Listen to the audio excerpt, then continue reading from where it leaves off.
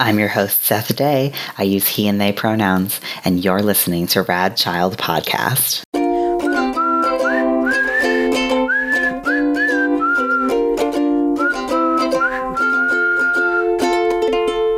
All right, so this week we're talking about the pandemic and social distancing and just sort of everything that's been going on with the coronavirus. And I have some wonderful guests with me today, and I'm going to invite them to introduce themselves. We're just going to do our name, our pronouns, where we're from, and our connection with kids. I'm Liz. I am a preschool English as a foreign language teacher and a children's book illustrator. And I go by her. And where are you located? I'm located right now in Austria. Hi, I'm Meera Shriram. I live in California. My pronouns are she, her. I'm a children's writer. I primarily write picture books. I'm also an early literacy educator, and I often do story times and preschool literacy programs in libraries and in the community center. Thanks for having me, Seth. Yeah, thanks for being here, both of you. I really appreciate it. I'm excited to get into it. So before we sort of get into the topic itself, I always sort of ask this same starting question because we talk a lot on the podcast about questions that might catch us off guard that children might ask. And so this doesn't have to necessarily be related to the topic. It can be about anything. But has there ever been a time where a child has asked a question that you were not prepared to answer? This is completely unrelated to the pandemic, but since you asked, maybe once I did have a kid ask me something that I was not prepared to answer. I was actually visiting my son's fifth grade classroom to do a presentation on religions of India. So I was born and raised in India, and I moved to the US about 2 decades ago. And the teacher invited me to do this presentation because they were learning about religions of India. So I went in and I did a little presentation on all the religions of India, including Hinduism.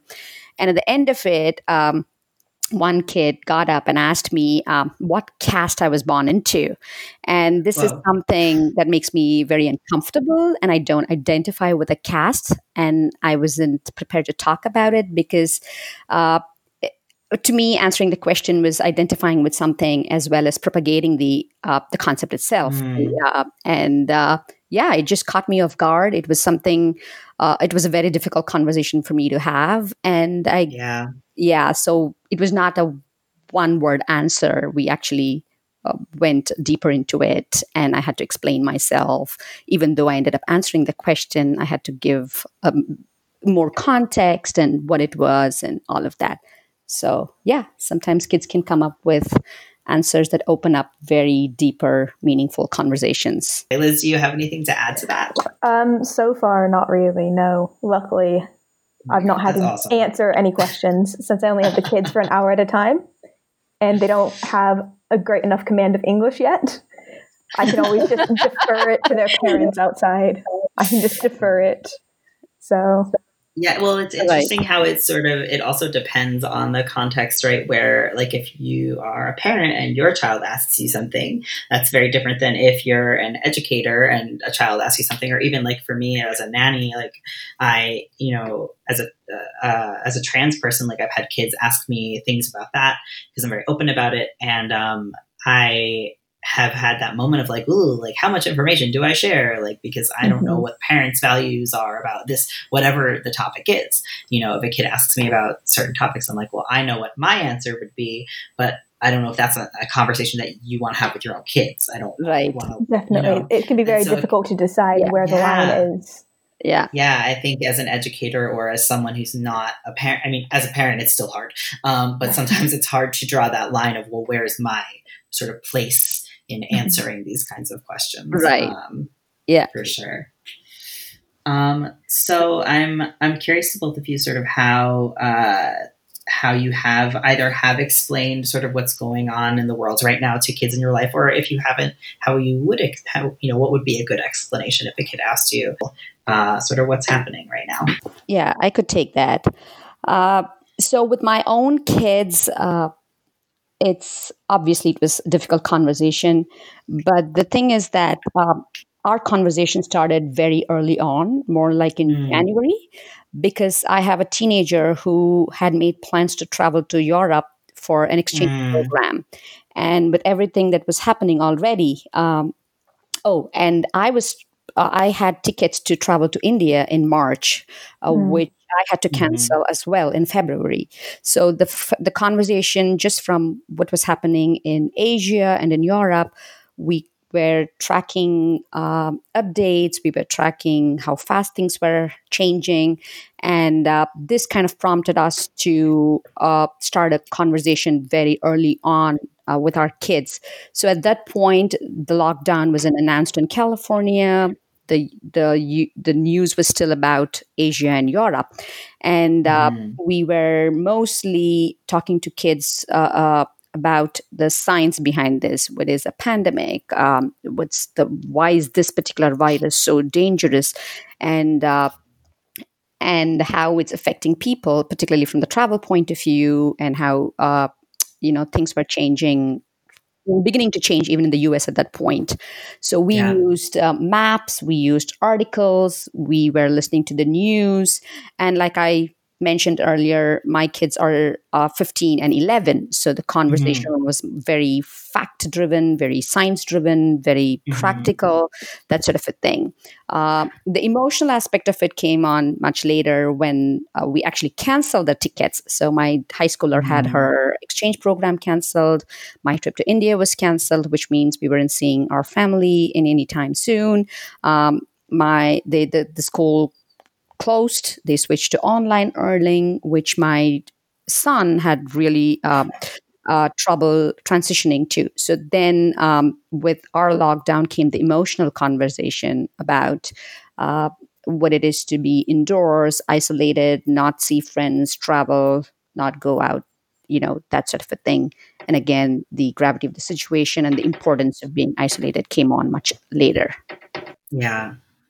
I think for adults, when like plans change or like you're hoping for something to happen and it doesn't happen, I feel like at least for me, like I think about like, oh, how privileged I am that I still can do something else. But for kids, it's harder to see and appreciate privilege because inherently sometimes they are so caught up in their life and like their world, right? They've, not to say that they're self-centered, but they are limited to what they can do and, their plans, their life. And then for them to look at the bigger picture sometimes gets very challenging. That's hard. Yeah, for sure. And I think that's why we should explain it as best as we can to them so that they understand that their whole routine hasn't been upset for no reason. If it's just for the cold, if you tell the children, oh, it's just the flu or it's just the cold, they're going to be, I think, a lot more upset because usually you don't have to stay home in quarantine for the flu or for a normal illness. And it is, if you think about it, the majority of their lives have followed this same routine or a similar routine, go to school, play with friends, etc. All of a sudden, they're having that all taken away from them. And I think that's upsetting for just about anyone. And if you're younger, it's much more difficult to accept. Yeah, absolutely. I've sort of a lot of people during this time have made, like you, Liz, have made really awesome resources and different books. Most of them are like totally free, which is awesome. And there's one. It was like a social story that a teacher made, and it was for sort of younger kids. And it was about it's called COVID-19, Same and Different. And it's sort of like, these are the things for younger kids, like these are the things that are still the same. These are the things that have changed, that are different during this time. And I think resources like that and thinking about like not everything is different, right? Can be comforting and helpful. And that, I'll put that in the show notes, but that's also, there's a list on radchildpodcast.com under book recs. And you can find that list there of all the resources. Because they're hard to find because a lot of them are like self-published and it's tricky to find them. I saw a really good one the other day by the author's name is Helen Wu. She wrote a book called Corona Fighters, and she's released it for free and it's wonderful. I think it's better for maybe school-age children. Yes, but I think it's a really good resource. Yeah, it's a little bit longer. one of my favorites out of all of them. It's very well done, and she also did it very quickly. Yeah, I know. I can't believe how fast people are pumping out these books. It's kind of a lot of free time. A lot of free time. I love that one. It's one of my favorites. There's another really good one. I don't want to get too hard into resources right now because we'll talk about it a little later. But there's another really good one that just came out called Coronavirus: A Book for Children. That's by Elizabeth Jenner, Kate Wilson, and Nia Roberts, and it's illustrated by, gosh, I can't remember their name, but the illustrator who does the Gruffalo. Oh yeah, I saw about the that. Gruffalo books? Yeah. Yes. Yeah, and that's that's a really awesome one. And the illustrations are excellent. There's so much diversity. There's like kids with cochlear implants and kids with different abilities. And there's, people wearing hijabs. And it's just like the illustrations are really, really diverse and inclusive. There's like, women doctors and doctors of color. And it's really great. Because that's something I always look for in books. But, of course. But anyway, I realized that I'm going to backtrack a little bit because I forgot to ask you at the top if you could talk a little bit about your sort of relationship with the topic. Why are you here? Well, I'm here because I wrote a story about the coronavirus for kids. And yeah, this is a good opportunity to share it. Yeah, absolutely. And perhaps learn about other resources, how other people have portrayed it, how other people have said to describe it to young kids, because there's so many different ways to explain it. And I think learning how other people are explaining it can be really helpful. And what is the name of that book? Stay Inside Little Mouse. And is there a place that people can, it's on Amazon, right? It's on Amazon, yes. Okay, great. It's in German, Spanish, and English. I highly recommend the English version because that's my mother tongue. The other two are a bit rushed translations, but they get the point across. Are they still rhyming in the other languages? They're not. I didn't manage to do that. I was going to say, whoa. I tried to at first, but after editing my book 3 times, I think, in English alone, I decided to just get them translated to the best of my knowledge. Have a native speaker look it over, make sure it makes sense for the most part, and then get it out there. Well, the point of it is the most important part. I was just going to say, wow, you did that. I tried at first, but then I started using obscure words I knew no kid in that land would understand. So, oh my gosh. Just didn't work out.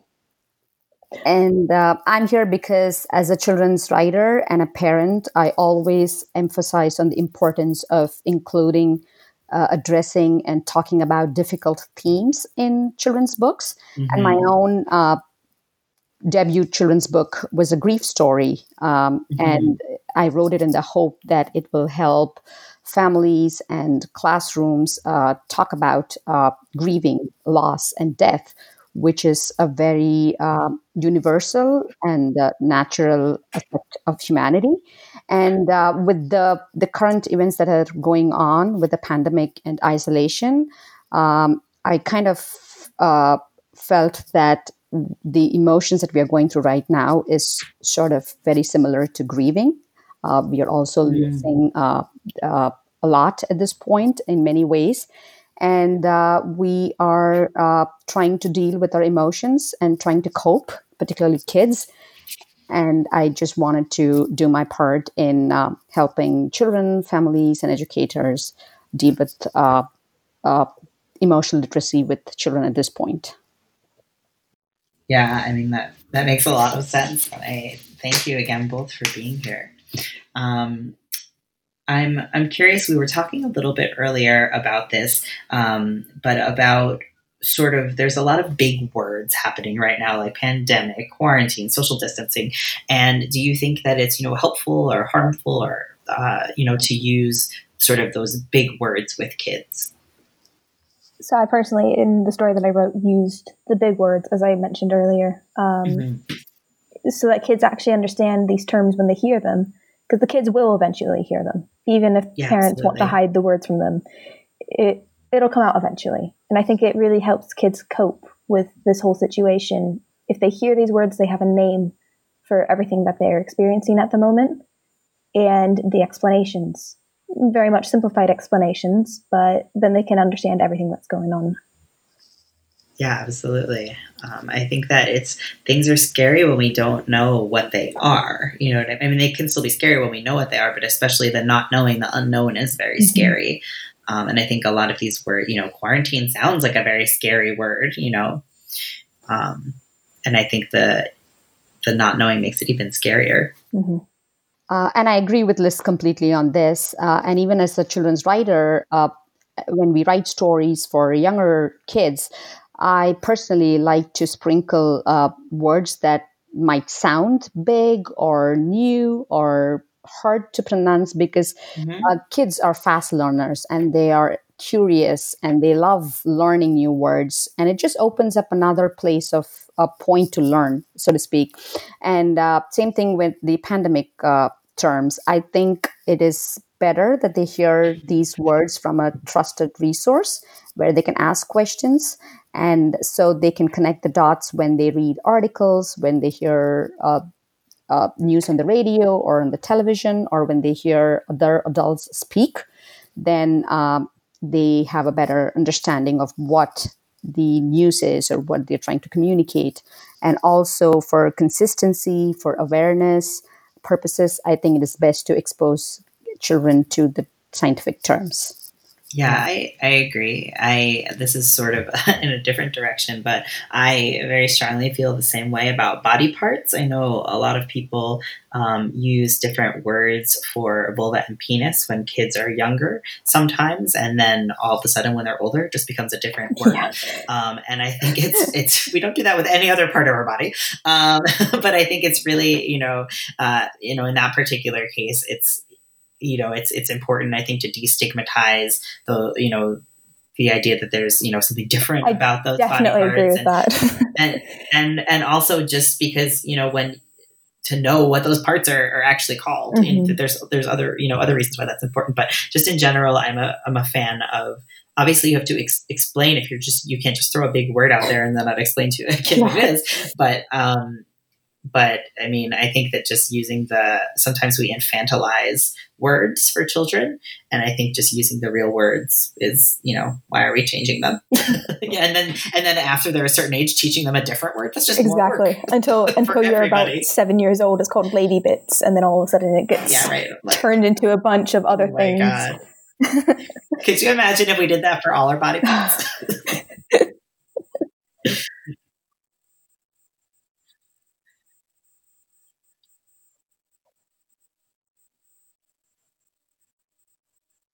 Mm-hmm. Yep.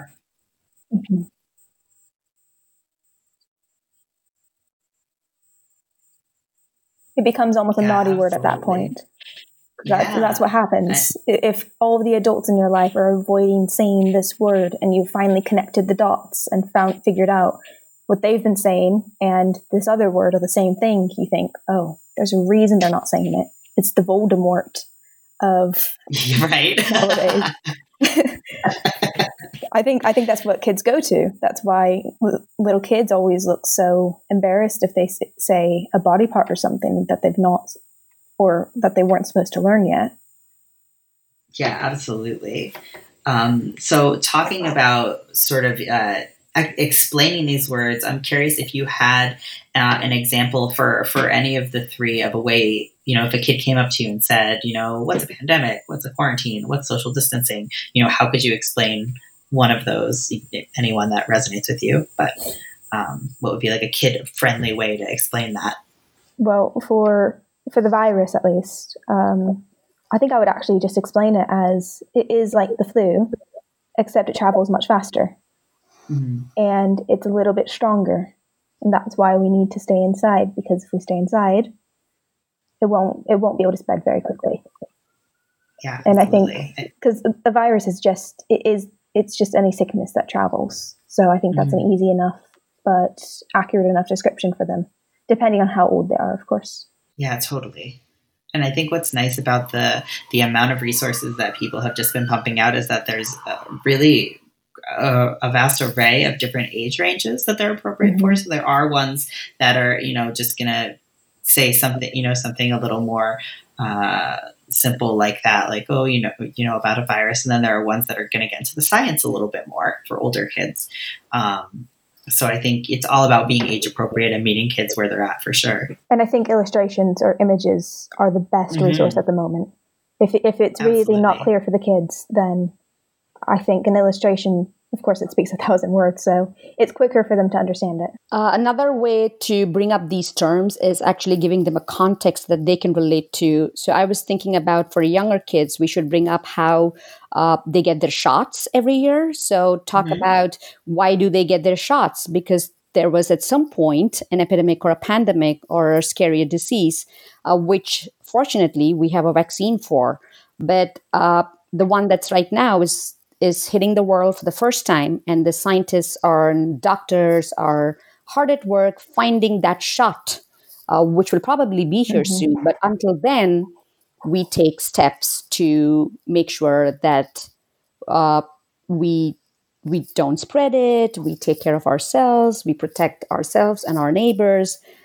So sort of like before we bring up these terms, we can try to establish a context that is that's something that they can relate to in their own lives.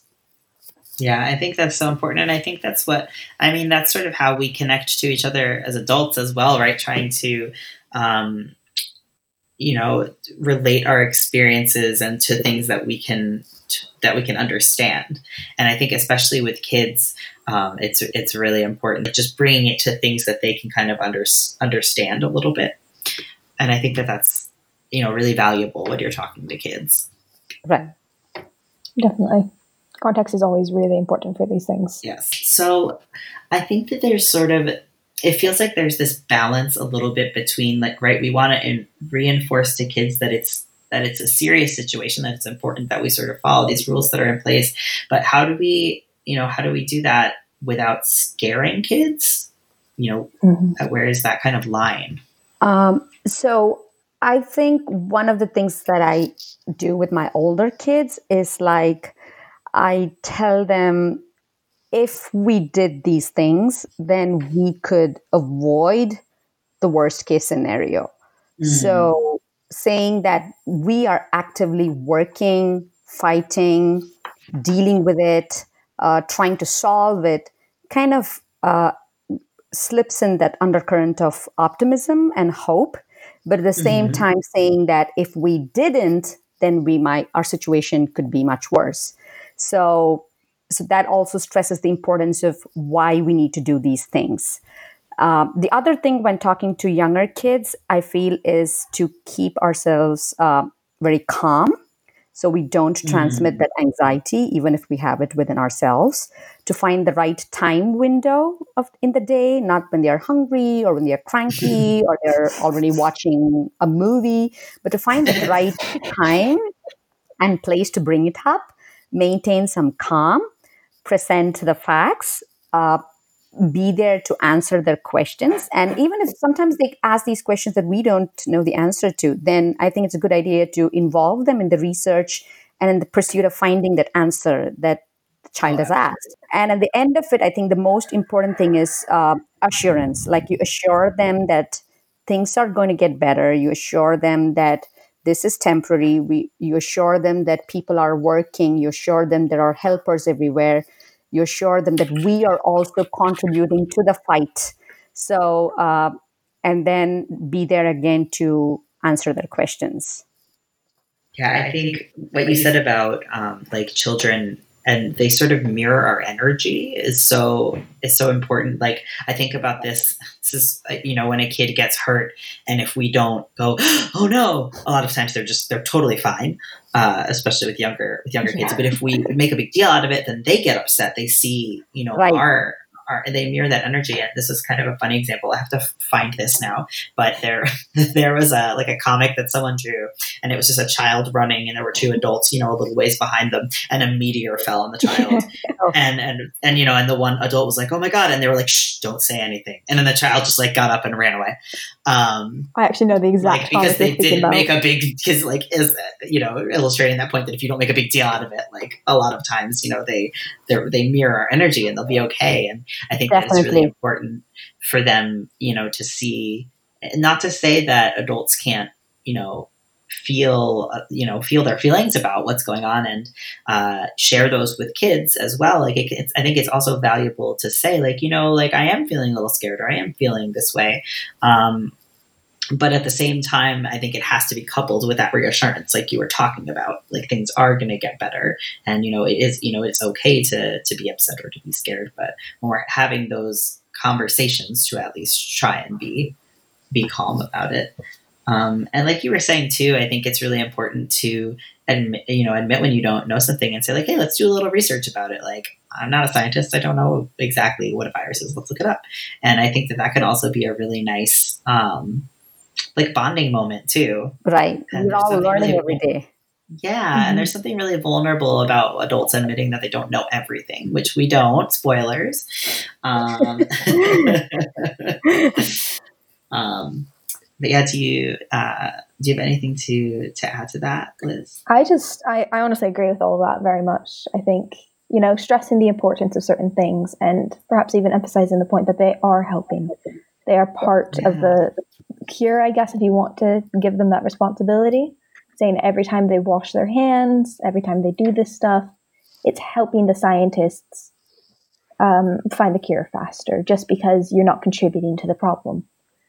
And I also think trying to keep some sort of normalcy at home is also very important during this time. I also know personally, my the way that I sort of nanny is my background is in education. So I'm an art educator. So I would get very bored if I was just like sitting with kids 8 hours a day. So I think I would get very bored, and we'd all be stir crazy if we were just sitting there playing with their toys for 8 hours a day. And so and this is not, not to say that everyone needs to be doing this, but the way that I deal with that is that I have a theme every week. So like this week's theme is dinosaurs, and every day we do activities, and I sort of have like they're 20 months old. So we start the day and I have like little sensory things for them that have to do, like I made a cardboard dinosaur, and I have like dinosaur eggs and like things for them to play with. And then we'll do activities around that theme.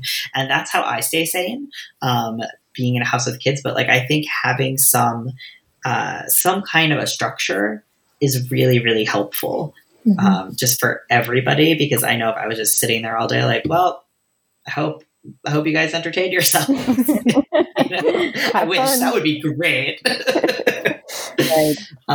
And also in talking about doing, in reinforcing that kids are, sort of doing those small things to help. I just wanted to plug, there's a really great book called The Breaking News. I don't know if either of you are familiar with it. It's by Sarah Lynn Rule, and it's about just that. It's sort of that idea that basically throughout the book, this unnamed sort of bad news happens, and the kids are, noticing that the adults are sort of glued to their phones, and they're looking at the TV, and they're clearly upset, and they don't know how to make them feel better. And then, the little girl sort of goes to school, and the teacher is saying, well, there are still, even now, there's still people helping in big ways and small ways. And the little girl sort of tries to come up with big ways she can help. And, she like tries to invent a force field that, protects her family from the bad thing, or, and nothing, obviously they're, sort of far-fetched things, and they're not really helping. And in the beginning of the book, they were sort of all watering a potted plant together. And you see in the background that the plant has since, sort of withered. And, she thinks, well, maybe I could do a small thing. And she waters the plant, and, she puts in some light. And then she's like, well, maybe I could do some other small things. And she plays with the dog, and she reads to her little brother. And, it's all these little things. And then at the end, she sort of is able to rally the whole family, and they go and they plant, they get all their seeds, and they plant all these plants, and they give everybody on the block, some plants. And it's just like a very sweet book. But there's also this idea that like there are still little things that we can do, and I think, gosh, I can't remember the last line of the book is something like, at the end of the day, the bad news is still here, but so are we. And I really like that idea that we can still find small ways to help each other, and to do things, because kids love being helpers. They want to know how they can help. I mean, typically depends on the age, I guess. Right. There's some threshold for that, but not feeling helpless, I think, is really important. Definitely. reinforcing that, washing your hands and doing these things is helping. So we talked a little bit about this, but I mean, obviously we're all experiencing a lot of feelings at this time. There's a lot going on, and I'm curious, how we can help sort of validate children's feelings during this time. I think honestly, ask them to be honest with you, and let them know that you are most likely feeling similar things. Let them know that it's okay to be feeling like this. Still comfort them, but talk about it. Perhaps get to the bottom of it. Why are you feeling like this? And maybe brainstorm activities together as well to try to help get them out of it a little bit at a time.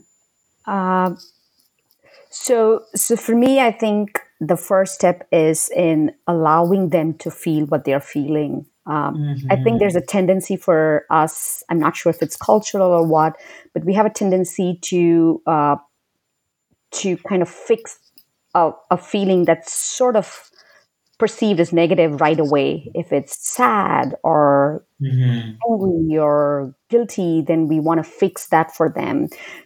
We want them to cheer up. We want them to be optimistic, and kids are meant to be happy and cheerful. But I think they are, at the end of the day, human beings, and they have the same emotions that we adults experience. It's wild how much we forget that they're humans sometimes. Right. So we want them smiling and playful all the time, but kids they have mood swings. They have their ups and downs. They have their good days and bad days. They have their quiet days and their noisy days. So sometimes the first thing we can do, which I'm learning as well, is to allow them to be sad if that's how they feel that day. If they don't feel as energetic or as upbeat as like any other day, then it's fine to just let them be. And the second thing is to listen, to allow them to feel, and then to listen if they have something to say. Why are they feeling that way, or what is it even that they are feeling? Because we all have a hard time putting words, like choosing the right words to explain how we feel, right? It's always a gray area. And then kids are going to find it even harder to communicate that. So to listen and then to support them. So if they are feeling sad and if they are open to doing something else, then be there to help them transition into a different activity or to do something together, maybe if that's what the child wants. So that sort of a thing.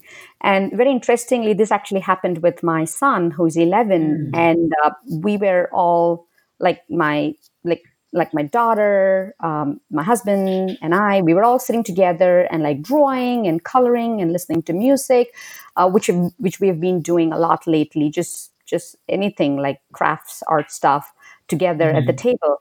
And then we were all just having regular conversations, and the mood wasn't too heavy or anything. But right after that, my son kind of walked away, and he was by the window in the bedroom for like a long time. And I just checked on him a couple of times, and he was like, "No, I'm fine. Yeah, I'm good." And I just let him be. After about like an hour or two, he came down, he said, and he told me, "I was just sad, but it just felt good to be sad." And that kind of like, taught me something about how that it's okay to be sad. And that's also something that I talk about when I visit classrooms and schools as an author, because my first book was about grieving. And I always tell kids that this is normal. Like, to grieve is to be normal. To miss someone is normal and natural. And it's healthy to express in words or as tears that you're missing someone, that you are actually grieving for the person, and to talk about that and to actually acknowledge that emotion is I think very important and essential. Yeah, I totally agree. And I think it's important too for, like you were saying, for adults. I mean, if we're not modeling us, processing emotions and having emotions, then it's, going to be hard for kids to do that. And so I think that, like, at least in my household growing up, I felt like there was sort of this idea that, shielding me, from like my parents having emotions was like helpful in some way. Like, they were protecting me by not, letting me know what was going on with them. And I think it was, coming from a good place, obviously, but I think that it made me kind of not see my parents as people. Like, I didn't realize my parents were people until I was like in my 20s, and I was like, wait a minute, they're people with feelings. I see through you. And I think that also is detrimental to me in some ways of not, I didn't have the model of processing, of how to process my emotions, and that it was okay to be sad. And not like my parents ever told me don't cry, or don't be sad, which is the case for some people. But, I think that it's important, just like anything else, that we show kids how to do it. Right. Mm-hmm. And especially how you deal with it, and showing them maybe mom or maybe dad, or in your case, the nanny needs a little bit of time to just deal with it, because it can be random. And that way kids can understand, hey, it's okay if I once in a while, just for no reason that they know of, feel sad. Yeah, I can go take some time for myself, because I think that happens to all of us, especially in stressful times. You're happy, and then you don't think there's a reason for it. There most likely is. You feel sad. Right. All right, and now it's time for some announcements. So first of all, as always, thank you so much for listening. That we wouldn't be anything without our listeners, because that would just be me talking to the void, and that's no fun. All right, just a couple of announcements today. First of all, thank you so much to everybody who donated and shared for my computer fundraiser. I have some good news, and that is we were able to raise enough money to get a laptop. So that means that hopefully episodes should be more on time moving forward. So thank you for your patience during that time. Our next announcement is that we are actually doing a little contest. We're going to be doing a drawing for several free children's books, and it'll be one of the books that we've talked about on the show, or a book that we highly recommend. So all you have to do is go on our Apple Podcasts page or on our Facebook page and just leave us a rating and review, and you will automatically be entered for the children's book drawing. So good luck, and hopefully there'll be good reviews. I'm hoping if you're here that you're enjoying what we do. So that's about it for special announcements. Now it's just the regular stuff. So as you know, you can follow us at Radchild Podcast on Facebook, Twitter, and Instagram. If you would like to reach out to us, you could do so at radchildpodcast@gmail.com, or you can go on our website, www.radchildpodcast.com, and go to the contact section. In that section, you'll also find information about how to be a guest if you're interested in doing that. What else? Oh, if you would like to join the ranks of Emma, Kai, and Alex and be a patron, you can go to patreon.com/RadchildPodcast. And if you're not familiar with Patreon, basically it allows you to give a monthly donation for as little as $1 a month. You can receive some awesome rewards like bloopers, Discord access, care packages, personalized book recommendations, books sent to your door every couple of months. So if any of that sounds exciting to you, or if you'd just like to support us out of the goodness of your heart, if you are able, head over to patreon.com/RadchildPodcast. Last but not least, our Etsy store is happening. So you can check that out if you go to Etsy.com and just search Radchild Podcast. We have buttons, postcards, stickers, all kinds of cool stuff. And hopefully this year we're actually reaching our 1-year anniversary soon, which is very exciting. So hopefully we'll have some new merch on soon as well. All right, that's about it for me. And now let's hear from Rebecca and Crystal.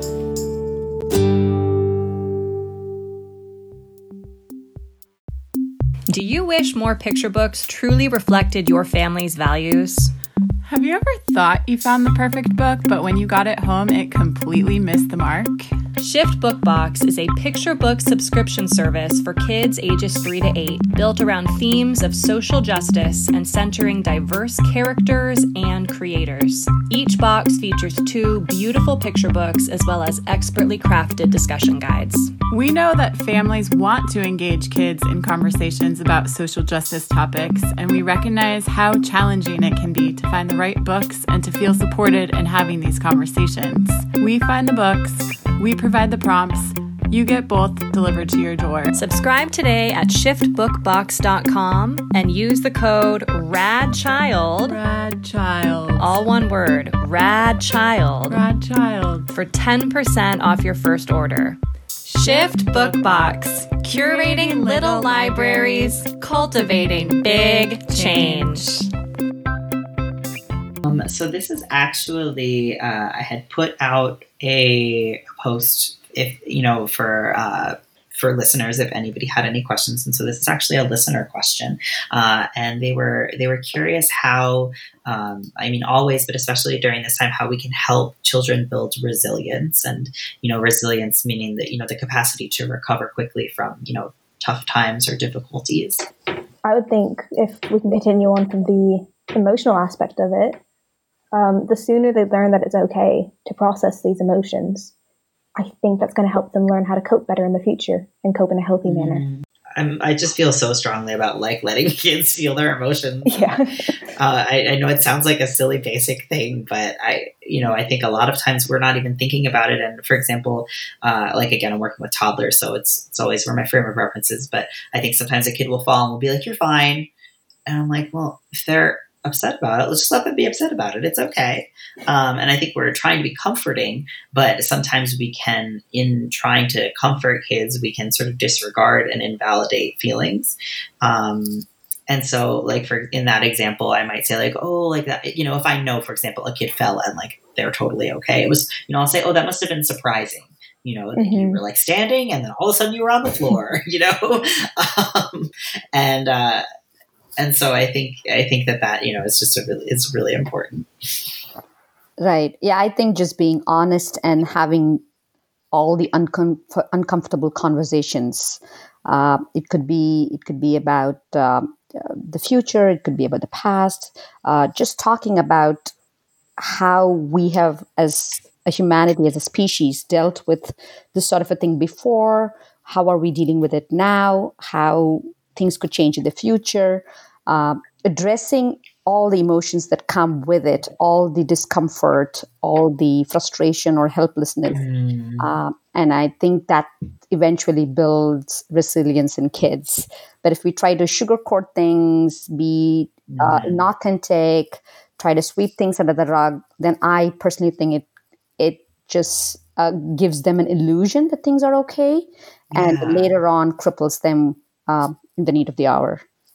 I think it can also hurt trust, if you're, you're saying you were telling me that it was okay and it's not okay, or you were telling me it was one way and it's not.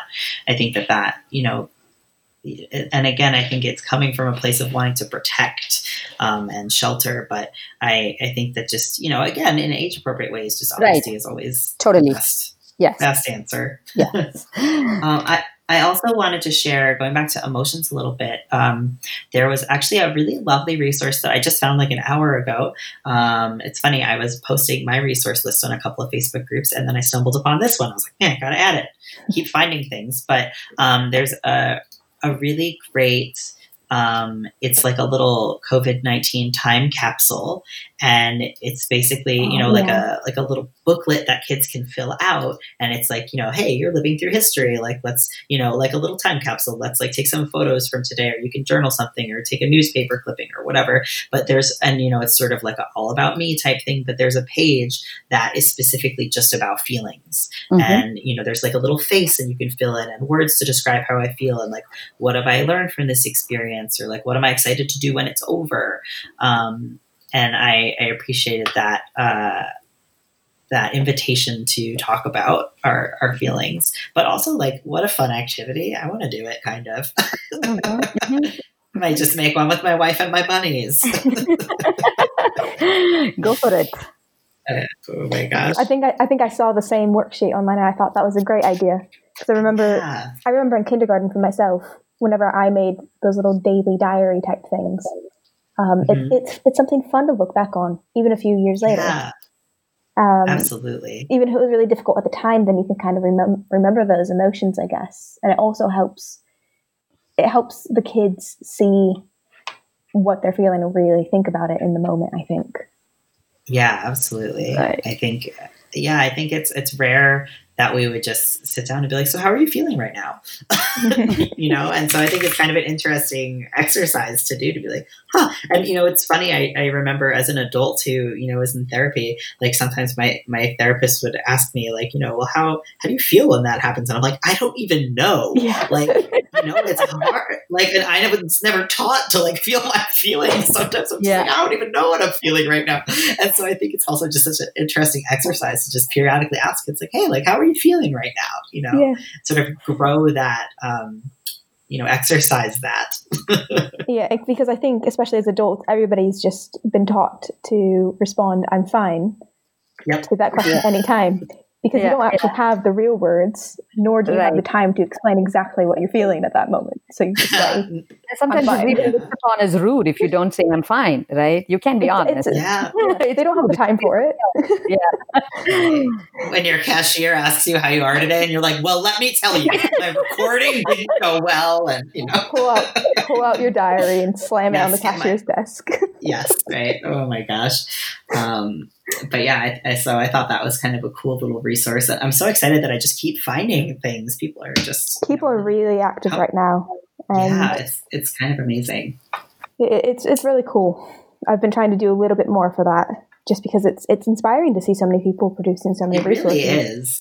But at any rate, shifting gears a little bit to a little bit more fun.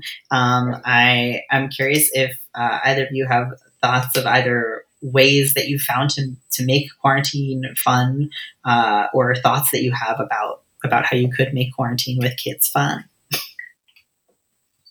For myself, I've been doing a lot of projects, and if I had kids around, I would definitely just involve them in these projects. If not little home improvement projects, I've been doing a lot of drawing and such, and making up little stories just to put away for later, I guess. And I think kids would really enjoy that as well, especially if you actually seriously took notes down for them and had them play a role in that. Kids are awesome storytellers. Oh, yeah. They come up with wild stuff. I've actually been considering getting a lot of people to send me their kids' craziest stories and just illustrating those stories as accurately as possible. Wow, that's cool.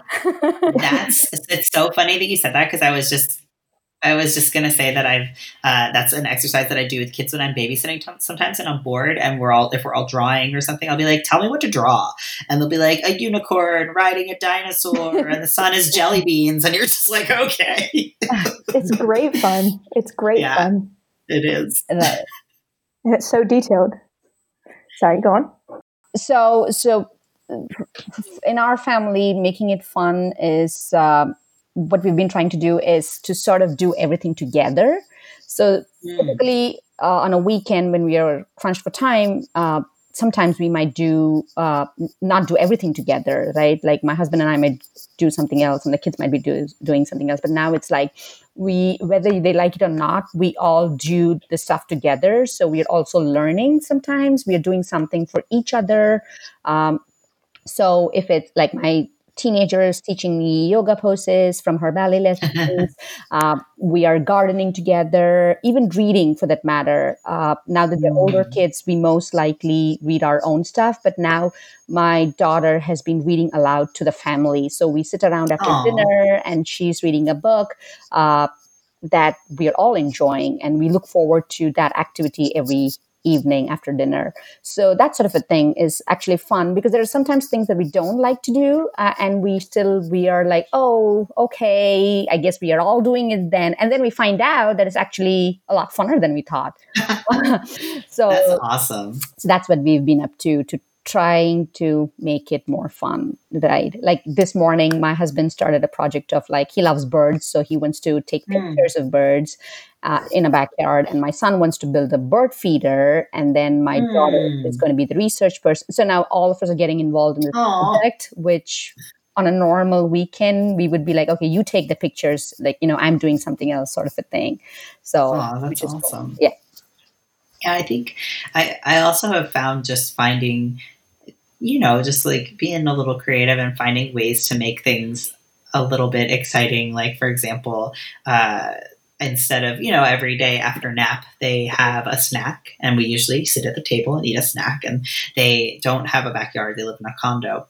So the other day, we went out to the balcony and we put out a blanket, and I got out their little tea set, and we had a tea party, and that was our snack. I made. They love tea. I'm a big tea fan, and so I made them. We made herbal tea. And we, I just cooled it a little bit and put it in their little teapot, and we had some little cookies, and that was our snack. And we just had a little tea party on the balcony, and it was it kept them busy for an hour as opposed to a 5-minute snack, because it was something fun and different. And we were on the balcony, and similarly, a friend of mine who I was talking with this morning was saying his daughter is almost 4, and he did they had a fancy dinner all day. He was like, we're going to have a fancy dinner. Okay. We're going to get dressed up, and, they lit candles, and, they made it like a thing. And I think it's just about, sort of being creative, and, go on Pinterest, man. That's where I get all my ideas. I think for even adults that's relevant. Just the other week, I made a fort with my partner, and we just did it just for fun. Yeah, forts are so good. It was amazing. I love forts. We went insane. We took all the sheets in the house, all the pillows. That's amazing. The table, the couch, everything. It was uncomfortable, but amazing. I'm kind of jealous. I feel like I need to go make a fort now. But that's another fun thing you can do with kids too. Make a fort. Forts are awesome. I think that's one of the things that was in your book, right? I think that was one of the examples. I couldn't leave it out just because I'd just done it. And I think that's one of the, honestly, again, I'm sorry, I don't mean to embarrass you, but another one of the things that I really liked about your book was the idea that it was one of the only books that I found that wasn't just explaining, okay, this is what's happening, this is why it is, but how can we have fun? What are some ways that we can have fun? It isn't all, doom and gloom. And so, I didn't want to end on a sad note. Right? I wanted to end on a joyful note. And so I appreciate that kind of perspective, and I think a lot of people have been sort of trying to shift the perspective a little bit, because it's just too sad to be like, it's going to be like this forever. It's terrible. We have to think there's some hope, and we can have fun, and if you forget to wash your hands once, you're the reason.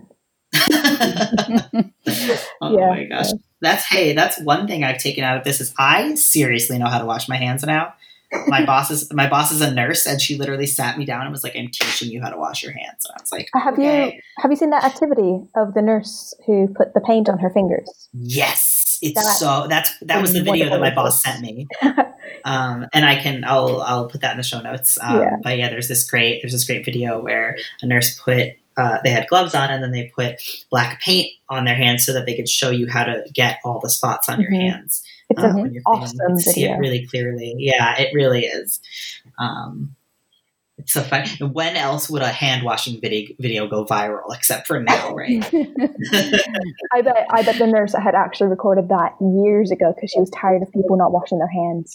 Or she just re-released it now, thinking finally it's viral now. Yeah, it's my time. I also saw this other great video of a father putting pepper in the water. Yeah, I was going to touch the pepper. Yeah, right. I love that one. I was going to mention that. If one of you could link me to that would be great. I'd love to share that one. I don't have the link, I don't think. But then the child put soap on their hands. Yeah. And the pepper just ran away. It just ran away like the germs run away. But yeah, that's I love resources like that. Or there's also, in order to, teach kids about germs, slightly messy, and it will be there forever. But you can use glitter. And you can put it, on a kid's hands, and then show, if you shake hands, how they transfer to someone else's hands. But prepare to have glitter on your hands. My partner's not been teaching for 4 weeks, and I still find glitter everywhere. So, Yep. I used to work at a children's museum, and I would work there sort of on and off on weekends, and my other jobs were not childcare related at the time. And I would be like, it's been 3 weeks since I worked. How is there still glitter on my stuff? But anyway, I'm, obviously there's a lot of, like we were saying, this, whole situation has been very stressful, and there have been a lot of hard things about it. But is there anything sort of positive that you've taken away from it? For me, I think the biggest takeaway is that as a species, we have all learned to empathize, right? Empathy is the biggest thing that I think we have learned. Everything from not having enough food, not having a home, not having our luxuries that we are so used to every day, what it is to be alone, what it is to be sick, what it is to lose someone, everything. I think there's nothing, we talk about it, but now that this has happened, I think we all at some level have learned to empathize with, to deal with something or the other. So I think that's been one of the positives for me. Yeah, a friend of mine who has a chronic illness that prevents them from leaving the house often, was posted something today on Facebook that was something along the lines of, every time before this, when I say I can't go outside, people are like, oh, you're so lucky you get to stay home all day. And now all of you are starting to understand that being trapped in your house all day isn't just buckets of fun. And it's a little bit of, that understanding of different people's experiences through this. Totally. Sure. What it is to be confined, right? What it is to feel trapped. Like, I think at some level we are all learning that. Right. Yeah, for me, the biggest takeaway or the coolest thing I've seen happen here is how much the community has come together here. Mm-hmm. Within the first week of quarantine, or not even quarantine yet, but the university had been shut down. 1 week into the semester, mind you. The entire Facebook community of where I'm living created a new group that was neighbors helping neighbors. And they were offering any older people, anyone that can't go out. They said, just leave a note outside your door saying what you need, maybe some cash if you can, and we'll deliver it to you. If you know of anyone that needs help, if you are somebody that needs help, please don't hesitate to ask for help. And I just thought that was really lovely to see. Because in Austria, it's not such a tight-knit society. It's, by American standards, I think you would say it's cold. But in times of need, they really come together. Mm-hmm. And it's really nice. That's beautiful. To be able to witness something like that. Yeah, I will say too that I think just like we were talking about how people are just coming out and, making all these free resources, and people are just coming and, coming together in, in practical ways, like, helping each other out when we can, to, doing things like, I don't know, this is, at least in Montreal, it's been a thing, and I've seen posts about that it's happening in some other places in the world, but there's a big movement here where everybody puts a rainbow up in their window, and it says "Ça va bien aller," everything's going to be okay. And my wife and I made a big glittery one because we had to be like those people. Hey, everybody likes those people, so it's good.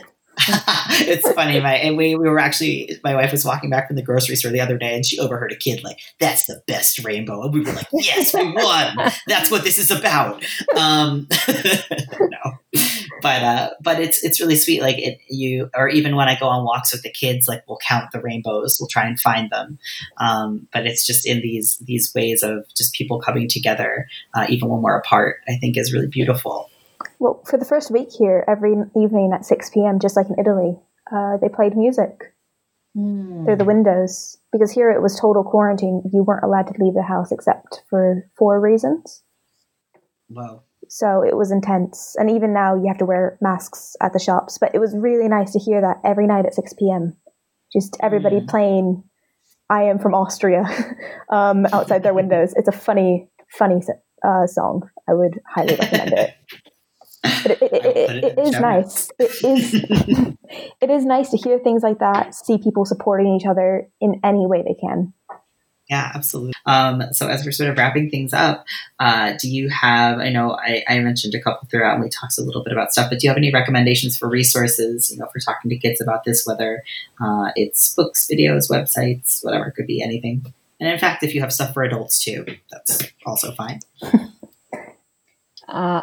I'm not sure if this is about talking to kids, but in general, in terms of resources for learning, books and stuff, a lot of publishers right now putting out videos based on their books. So which means that the topics could be anything. I know I just made a video on talking to kids about a difficult situation. So my publisher, Penny Candy Books, is putting that out. So there are diverse themes on which these resources are built on. So authors are making websites and learning materials free and books also free.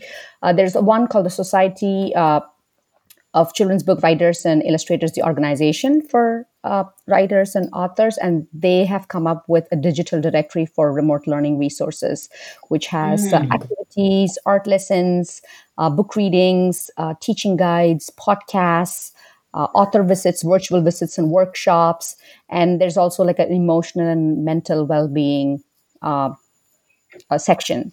So that could be a helpful resource for educators, homeschooling, parents, caregivers, that sort of a thing. That's awesome. Thank you for sharing those. That's a really cool resource. I think besides what I've mentioned so far, I actually sent you the link to that video I mentioned earlier. Oh, amazing. I think in general, people it won't be very difficult to find really good resources right now. Just check your local, even Facebook groups for parents or something, and you'll see loads of resources that people are creating every single day, along with the books that are on this podcast list, I think. I can't really think of any others right now. Yeah, I try to be as comprehensive as possible, but you could find that list on radchildpodcast.com under book recs. And there's books, there's videos, there's sort of miscellaneous section where that cool little time capsule activity is, and I'm updating it every day. And if you have any other resources, please send them to me. I'd love to add them to this list. And they can also be things that are sort of tangentially related, like the breaking news wasn't necessarily made for, this pandemic, but it fits the bill. So anything like that. I actually just thought of one more. So I'm going to be participating in this very soon, actually. There's a woman that has been doing children's book readings. So various authors record themselves reading their storybooks live on Facebook, which are, of course, available afterwards. And week by week, she's just been having these authors come in and act as if they're actually talking directly to the child while reading the story. It is meant for children in hospitals, but, anyone at home as well. And I think that's another really good resource that it's a bunch of stories for free, and it's really nice outside interaction, I think. That's awesome. Do you know where that can be found? Yes, I can actually, if you want to put the link on your website or something. Perfect. I'll put the link in the show notes. Then I'll send it to you. And I definitely out of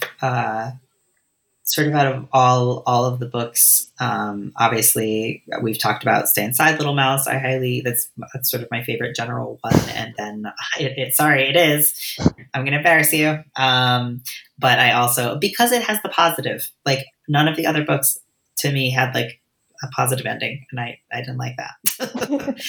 They're a little more didactic. They're a little more just like, what's happening right now? Why do I have to stay in, those kinds of things. And the Coronavirus, a book for children, are the two that I sort of highly, now I'm just going to say all of them, and Be a Coronavirus Fighter. I would say those three are like my tops, that I definitely recommend. And there's a number of other ones for younger kids as well. But definitely check out that list. I won't just read you 10 titles right now. I'm trying to think what else. Are there any other resources? I feel like those are there. And like you were saying, there's, I'm going to add that. I want to see that Pepper video now. I'm excited. I love experiments like that. It's so fun. But yeah, those kinds of experiments and things are so fun too. And kids love them. I mean, I loved it. So. And then just as we're closing up here, do you have any personal projects, either your books or other things that you're working on? And where can people find you on social media or the internet if you want to be found? For me, I'm on Instagram. Not all of my illustrations are for children's books because I'm a general illustrator. But I can be found on there at Minuscule Deviations. And in the future, I'm hoping to release yet another book about. Awesome. I can't give too much away, but it's basically about a small colony of monk ninja cool fairies. So that sounds awesome. Besides that, those are my only projects at the moment, but they're keeping me busy enough. Amazing. So my debut children's book in the US came out last year. It's called The Yellow Suitcase, and it is about a bicultural child grieving the loss of her dear grandmother. So I think we've talked about it, but I strongly believe that emotional literacy is something that we need to teach kids and talk about in our families and classrooms and schools. And so this book is great for that. And I have another book coming out in August of 2020, this year later, and it's called A Gift for Amma, and it's about it's set in an outdoor market in India, and it's about a child trying to find the perfect gift for her mother, and the illustrations are glorious. It's illustrated by Mariona Cabasa, who lives in Barcelona, and she just an explosion of colors. So I'm excited for that book. And I have another one coming out in spring 2021. It's called Between Two Worlds. And it's a picture book biography of a feminist, an artist of color who is also very inspiring in so many ways. So I'm excited for that project as well. Yeah, that sounds awesome. I definitely am going to have to get my hands on some of those. I was I will still add it when I make my general list, but I was bummed that I found out about your book right after I did grief as a topic. Oh, okay. Oh my gosh. Right. But just one more thing. I think I didn't mention where more information on my books or my background could be found. So my website is www.meerashriram.com. Meera, Meera, Shriram, Sriram. So meerashriram.com. And you can also find me on Instagram, Twitter, and Facebook. All links on my website. Thank you. Amazing. Thank you so much. And I also, before I forget, I knew there was the other two resources that I wanted to mention were I'm into Facebook groups that are generally just for parents. And one is called Coronavirus Parents Parenting in a Pandemic. And the other one is Parents Keeping Sane During Coronavirus. And those are both just great resources for kind of a lot of ideas of different things to do, venting, resources and things like that. And just parents from all over the world. So those have been nice little solidarity. But anyway, thank you guys so much for being here. It's been such a pleasure. I really appreciate it. And I hope that the rest of this wild time goes okay for you. Thank you for having me. It's been a pleasure. Thank you, Seth. Thank you so much for having me. And thank you for making this space and time for this important conversation. Thank you so much. Of course. Thank you. Thank you. And remember, stay rad.